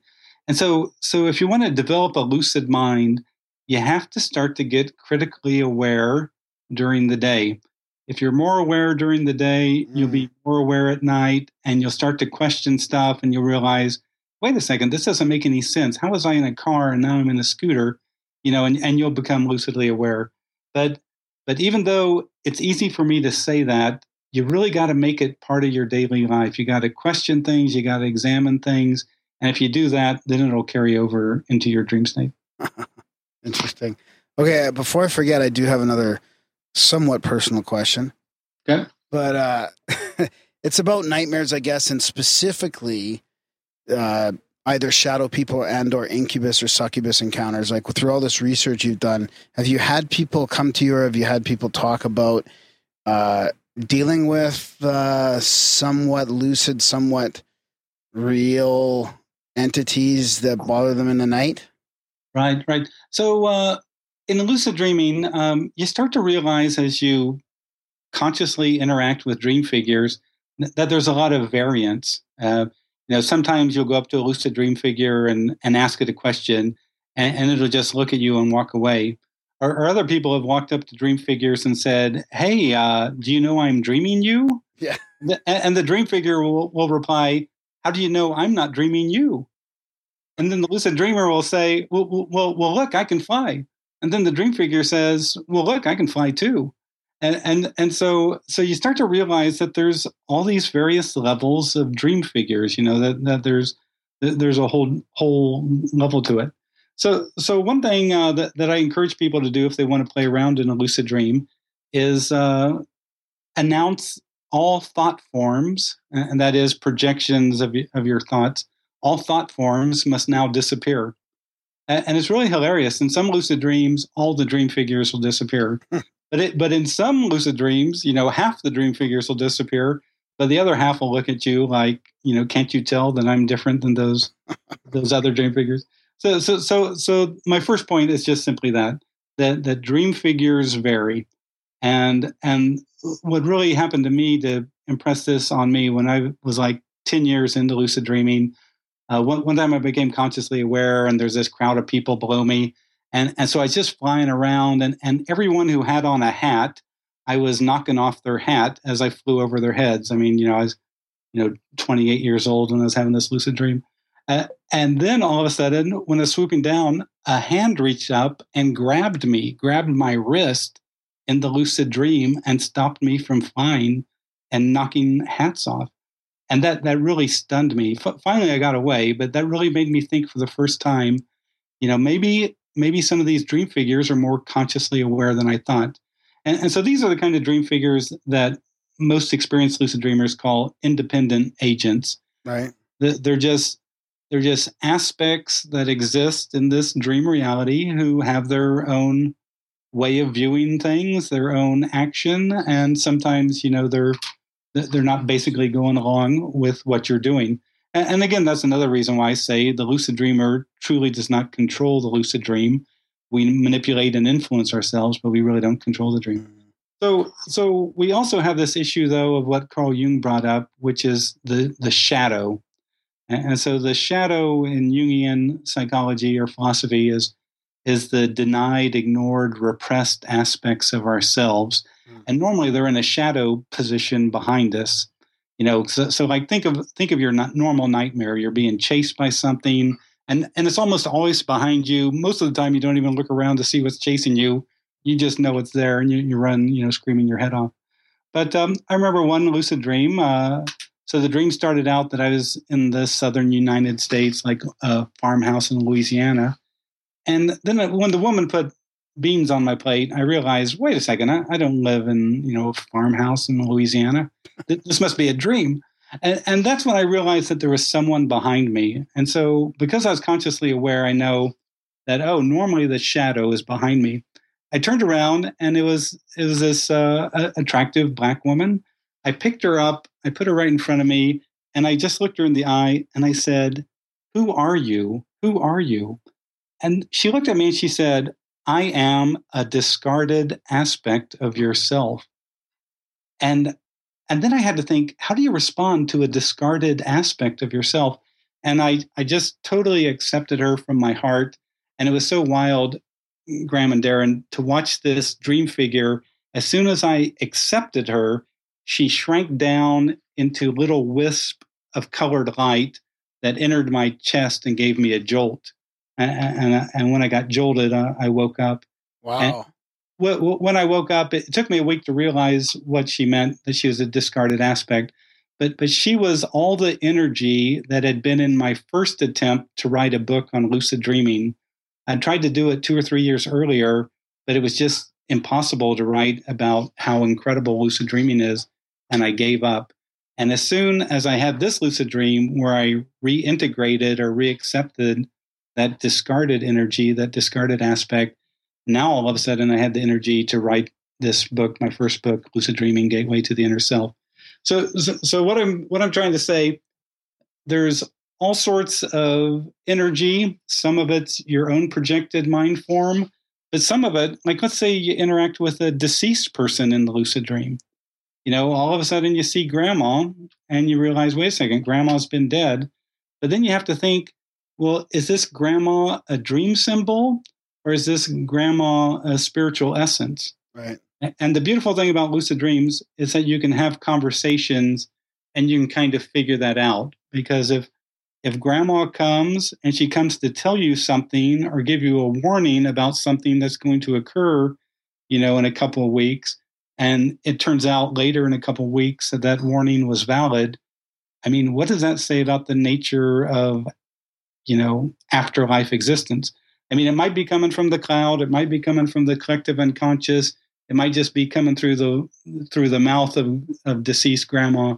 But still, it's a pretty powerful thing when you interact with a deceased friend or a deceased relative in the lucid dream state. Yeah, my sister Jo had a couple encounters with our deceased father, and I'm going to probably butcher this encounter, but she was on her balcony, or she saw my dad and a bunch of spirits or something flying outside, and they said, come with her. And she just she left her friends and she went out with them. And I think they kind of took her through the universe or something like that. But he kind of said something, and it was some sort of precog thing about The Secret, like watch for The Secret or something. And then a week later, she ended up watching the movie The Secret. And it was a transformative part of her, change in her life. There was a bunch of life changes going on. So it is pretty powerful. Very interesting.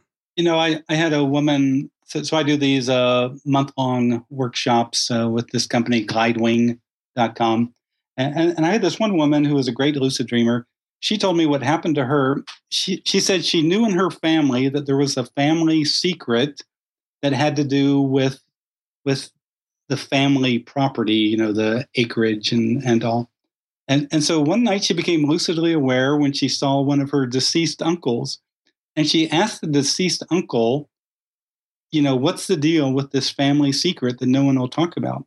And the deceased uncle told her, look, go to the county courthouse, go to this particular room, ask for file number, DC 1222, and you'll read about it.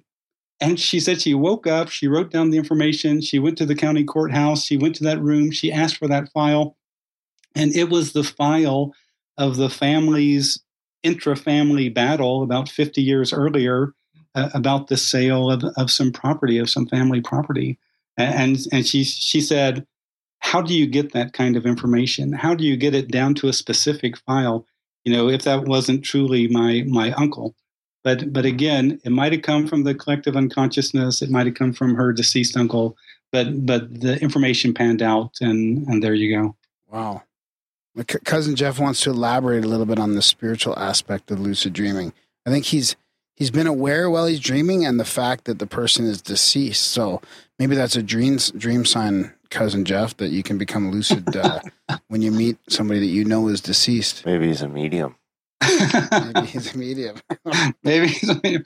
Yeah, one thing I do want to say to Jeff and people who might want to explore lucid dreaming spiritually is here's what people always do. They become lucidly aware, and the spiritually oriented people, they want to go find God. And I'll tell you, if you want to have no success, that's what you do, because probably within 5 or 10 seconds, all your circuits will be blown, and you'll wake up and you won't have any experience. And so that's why I encourage people. Here's a few things you can do. Ask to experience a spiritual quality, like become lucidly aware and shout out, "Let me experience unconditional love." And then see what happens. And I'll tell you, for a lot of people, that's extraordinarily powerful. Or let me experience divine grace, or let me experience, having that experience can be quite powerful. In fact, what's so incredible about the awareness behind the dream is you can ask, if it becomes too powerful, you can tell it to stop or cancel. Or you can ask, let me have that experience for 1 minute. And after 1 minute, the experience will cease and you'll return to a regular dream. Wow, that's great advice. Yeah. But if you want to go deeper into spiritual stuff, here's what I suggest. Become lucidly aware, stop what you're doing, and begin to meditate. So for me, meditating means emptying my mind. And I'll tell you, I'm not going to tell you what happens when you start to empty your mind, but I was on a webinar with a guy who teaches for a Dzogchen Buddhist tradition. And when he heard me say what happens when you empty your mind by meditating in a lucid dream, he told me he couldn't believe that I was talking about this, because that's what their tradition teaches is supposed to happen when you meditate in a lucid dream. But yeah, for your listeners out there, hey, become lucidly aware. If you're interested or have a meditation practice, begin to meditate in your lucid dream. I'll tell you, it'll be a cosmic experience, and it'll happen very quickly too. It's not, 20 minutes getting into it. It's like, within a minute, if you're not there, it's not going to happen. So yeah.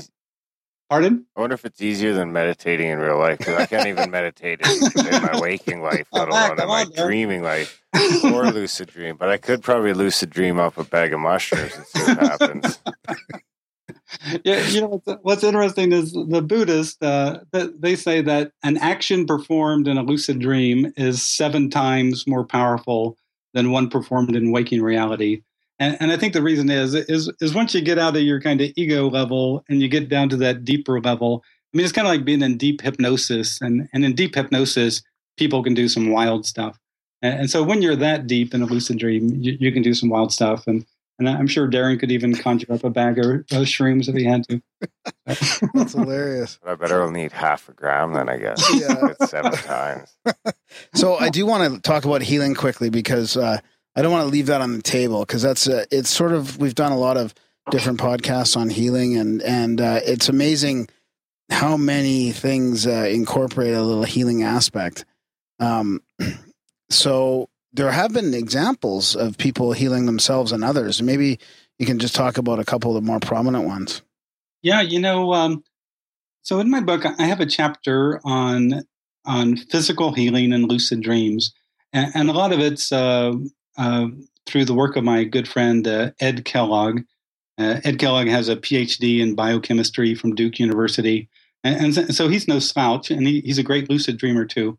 And so what he did one time back in the 80s, he punctured one of his tonsils with a shish kebab stick when he was eating something too vigorously. And he said it became infected and inflamed. He had red lines coming up and down the side of his neck. And so he kind of hates going to doctors and the whole medical thing. So he became lucidly aware, and he directed healing intent on his infected tonsil. And he said when he woke up, basically 90% of the pain was gone. Within a day, all the red lines and everything disappeared. And he realized that there's a powerful mind-body effect in a lucid dream. And so one of his friends, her name was Annie, she told him that she had horrible plantar warts on her feet. And these things were so nasty that it made it painful to walk. And for months, she'd been trying to visualize these things to go away, but they wouldn't. And so Ed convinced her to give it a try in a lucid dream. This woman became lucidly aware. She remembered, she wanted to heal her plantar warts.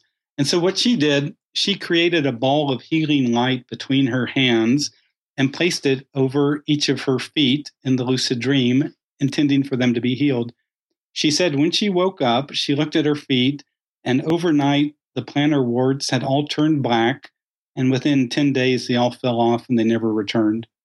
And so the beautiful thing about this is that you could do this as a scientific medical research experiment.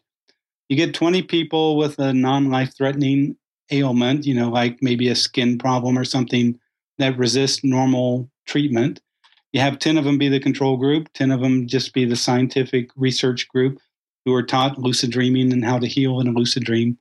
And I bet you'd come back a year later and see much more improvement in the lucid dream group. But I'll tell you, in our magazine, The Lucid Dreaming Experience, and through emails and on Facebook, people are sending me all sorts of incredible accounts of healing in lucid dreams. And it's really profound. Besides physical healing, there's also emotional healing. People working through, some pretty heavy-duty psychological stuff, phobias and anxiety and stuff in the lucid dream state. Wow. And so I think this is one of the real practical areas that everyone can see the potential here as a alternate healing modality. So it's almost like being able to see behind the veil or something, right? It's like you get those little bit of psychic abilities when you're not dreaming, or you have those little tendencies of being able to do other things. And it's like when you're lucid dreaming, it's almost like you've taken all this crap and moved it out of the way and maybe enhanced all these abilities we kind of have anyway, but kind of maybe throw to the wayside or don't notice or what have you. I think you're right, Darren. It's kind of like when you're consciously aware at that deep of a level, then you can really do some what most people would consider magical stuff. But at that level, it's not really that magical. It's just kind of, you got to know what to do and how to do it. And in my book, I also give examples. So I give about a dozen examples of people who had successful lucid dream healings. But then I give examples of 2 or 3 people who didn't have any success. And I show how they went about it, how they kind of approached it in the wrong way. And so, of course, they didn't have any result. So there are you have to approach it the right way. So what if you had, I got a question here more about the bigger picture of lucid dreaming and your organizations and all that kind of stuff. Yeah. What would you do? Like if you had all the resources you needed and obviously some of you guys are trying to approach the scientific community or sell this a little bit more to this dogmatic materialistic science paradigm that we're in. But if you had all the resources and means, what do you think you guys could do? Wow. I've really wondered that myself. In fact, I've even thought, here in the past few months, maybe I should set up like a nonprofit organization. I mean, first, there's a lot of new young people who have a lot of lucid dream experience. And a lot of these young guys, they write me and they say, hey, I'm going to graduate school. Should I get into lucid dreaming or should I whatever? and if you're in medical school, learning about mind-body interaction in the lucid dream state is great. Like, in fact, a guy wrote me on Facebook the other day and said he was a medical internist. And in one lucid dream, he got rid of 80% of the pain in his torn rotator cuff. And he said he couldn't believe in one lucid dream he could do that. And the guy was almost embarrassed by by this. But if I had all the resources and stuff, I would start getting the money out there to educate people about a thoughtful approach to lucid dreaming, to educate people about exploring these larger concepts, because it's just like art. I mean, at art, most of us are drawing stick figures, but if you really know conceptually what to do and the techniques, you can do some incredible things. And then I would start spending money on research, because this stuff is all researchable. And the scientists, if there's research money available, they'll pay attention. But in this field of dreaming and lucid dreaming, where I'll tell you, this is how bad it is. In the International Association for the Study of Dreams, every year the organization gives out about $10,000 to $15,000 in research grants. Mm-hmm. And normally that funds 4 or 5 dream research and lucid dream research works. I mean, these people are so happy to get $3,000 to do research. I mean, that's how sad this and devalued and disregarded this area of dreaming and lucid dreaming really is. And so that's why this could really shift things, and it's truly a revolutionary tool, because not only can you access your larger awareness, you can access creativity, you could access inventions in lucid dreams if you knew how and had the right kind of focus and all. But when it gets kind of wasted, people don't get it. People just use it to, have lucid dream sex and fly around and torment dream figures. I mean, when you don't get the larger picture of it, you'll never get to that place. So anyway, that's what I do: educate people, conduct research. Huh. Have you ever heard of Alex Tsakiris's podcast, Skeptical, at all? I know it exists. Yeah. We got to get you on there, man. It fits perfectly with all that stuff he's talking about with consciousness and this whole research part of it, and the battle between the dogmatic skeptics and the other people that are researching consciousness. So fits in well. Darren usually asks a question about synchronicity, and it's funny when you talked about he's laughing at me. The way you were inspired to write your book. Yeah, it's fascinating to me, because we've had this with a lot of the authors we've had on. There's something happen in their life to create these books that they write. Some sort of life-changing event or some sort of epiphany or synchronicity. Yeah, it's a trend for sure. Now, what have you experienced synchronicities at all, or do you have your own? Have you ever thought about that word, that definition? Do you have a definition for us about that? Oh yeah, when you get deeper into lucid dreaming, you start to have more instances of powerful synchronicities and stuff like that. And so I'll just give you an example from about 7 years ago. So you have to realize I'm meditating during the afternoon. So I'm wide awake and I'm meditating, and I get down really deep in this meditation, and I can feel the awareness behind the dream, or my larger self. Mm-hmm. And so I'm meditating. So I just reach out to it like it was a lucid dream, and I ask it an open-ended question. I just say, hey, awareness, what do you have to say to me? And so this is happening while I'm awake in a meditative state. It says to me, we want you to send $10,000 to your friend Paul back in your hometown. And I thought, what? So I climbed out of the meditation and I thought, what the shit? What's that all about? Send $10,000 to my friend back in my hometown. So the next day I'm in meditation again, and I get down really deep, and I can feel my larger awareness plus the deceased mother of my friend Paul. And so I reach out again, hey, larger awareness, what do you have to say to me? And it says, again, we want you to send $10,000 to your friend Paul back in your hometown. And whoa, so I come out of that. And so I told my wife, I go, look, if I ever have the same dream twice, I always act on it. I know it's important. And I go, but gosh, 10,000, that's a lot of money. And so my wife is a smart lady, and she goes, well, look, let's send Paul. We'll write him a check for $1,000, and we'll just say, look, Paul, we're your friends. If you need help, we'll help you. And so we put that in the mail. 4 days later, the phone rings. It's my friend Paul, and he's blubbering over the phone so much. For the first 10 seconds, I couldn't even understand him. But he told me that he had gone to his mom's grave site a week earlier, and he screamed at it. If somebody didn't help him, he's going to kill himself.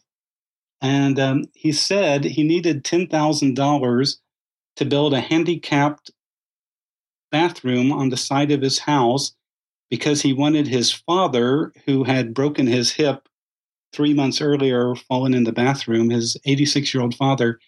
He said it was killing him to see his 86-year-old father in a nursing home where they said they were going to teach him to walk, but my friend could tell he'd never walk again. And so my friend wanted to build a handicapped accessible bathroom on his house, have his dad come live with him, and the state of Kansas gives 40 hours of nursing care a week for that kind of home health care.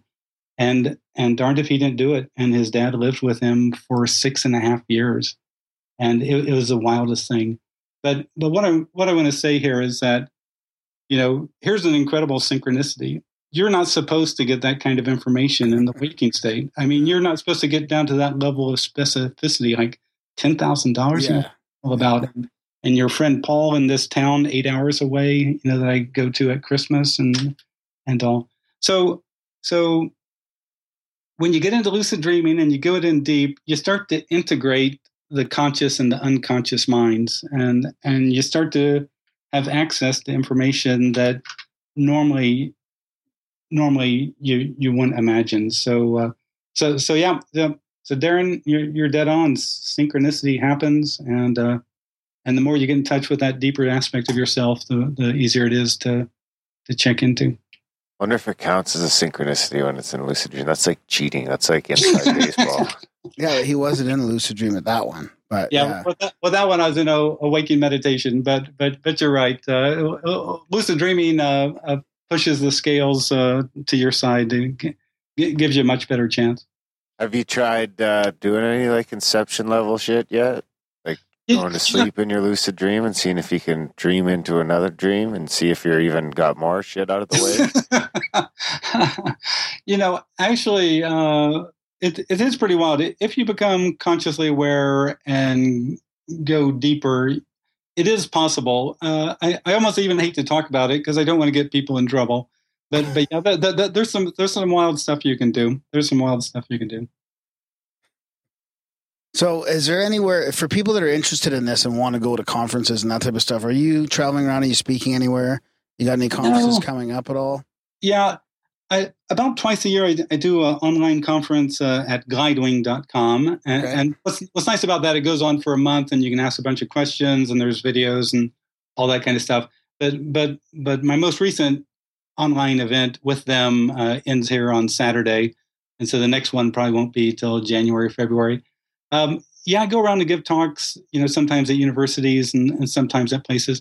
I'll be at the East-West Bookstore in Mountain View, California, I think like March 25th and 26th. I'll be giving a free talk, and then 2 days of workshops. But I'm always happy to be invited. If you have a group that wants to get together, do a week-long or a weekend on lucid dreaming, I'm happy to come because this is really my passion, and really what I plan to do for the rest of my life is teach others about lucid dreaming and about the larger aspect of lucid dreaming. I love it, man. Thank God for guys like you that have these passions about these, paradigm changing phenomenons. I love it. Yeah, that's great. It's fun. It's fun. And it's great talking to you and Darren because, I can tell you guys are interested in all this stuff. And those are the nice interviews to talk to. The worst interviews are the guys who haven't remembered a dream in 40 years. And, and they still want to know why their teeth fall out in the dream state. And it's like, oh my God, let's get back to the subject, can we? Oh, that's funny. Yeah. Yeah. No, we're, I'll be emailing you with first couple lucid dreams coming up here shortly, hopefully. Good, I was really hoping to have one last night. I think I was trying too hard. I'm like, I got to have one like the night before the interview. But yeah, it's been very informative. And man, we want to thank you for coming on and wish you all the best in your journey here and in education and in research on this awesome topic. Thanks, Graham, and thanks, Darren. You guys have been a lot of fun.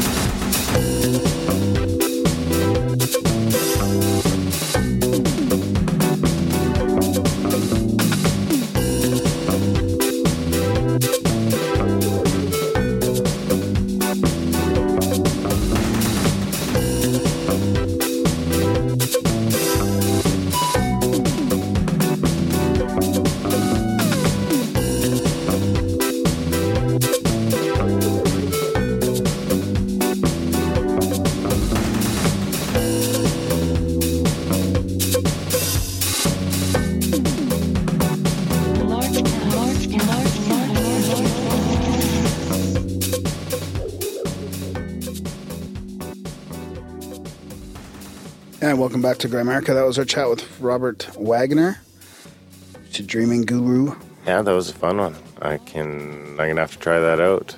Maybe over my holiday I'll try and lucid dream or something. I could lend you my Monroe now. No. But maybe I could. I want to fly to Smoky Town and fuck shit up. That's pretty cool. That happened actually between our recording and releasing of that episode. So we'll see how it goes from that. I wonder what you'll dream about tonight. I don't know.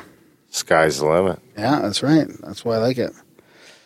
I like So yeah, we want to thank Robert Waggoner. I think that's a fascinating piece of the consciousness puzzle that could be easily scientifically investigated, or more easily than some phenomena. We just got to figure out how to put cameras in your head. Yeah. We could practice. We could try. We could get a GoPro and a skill saw or something.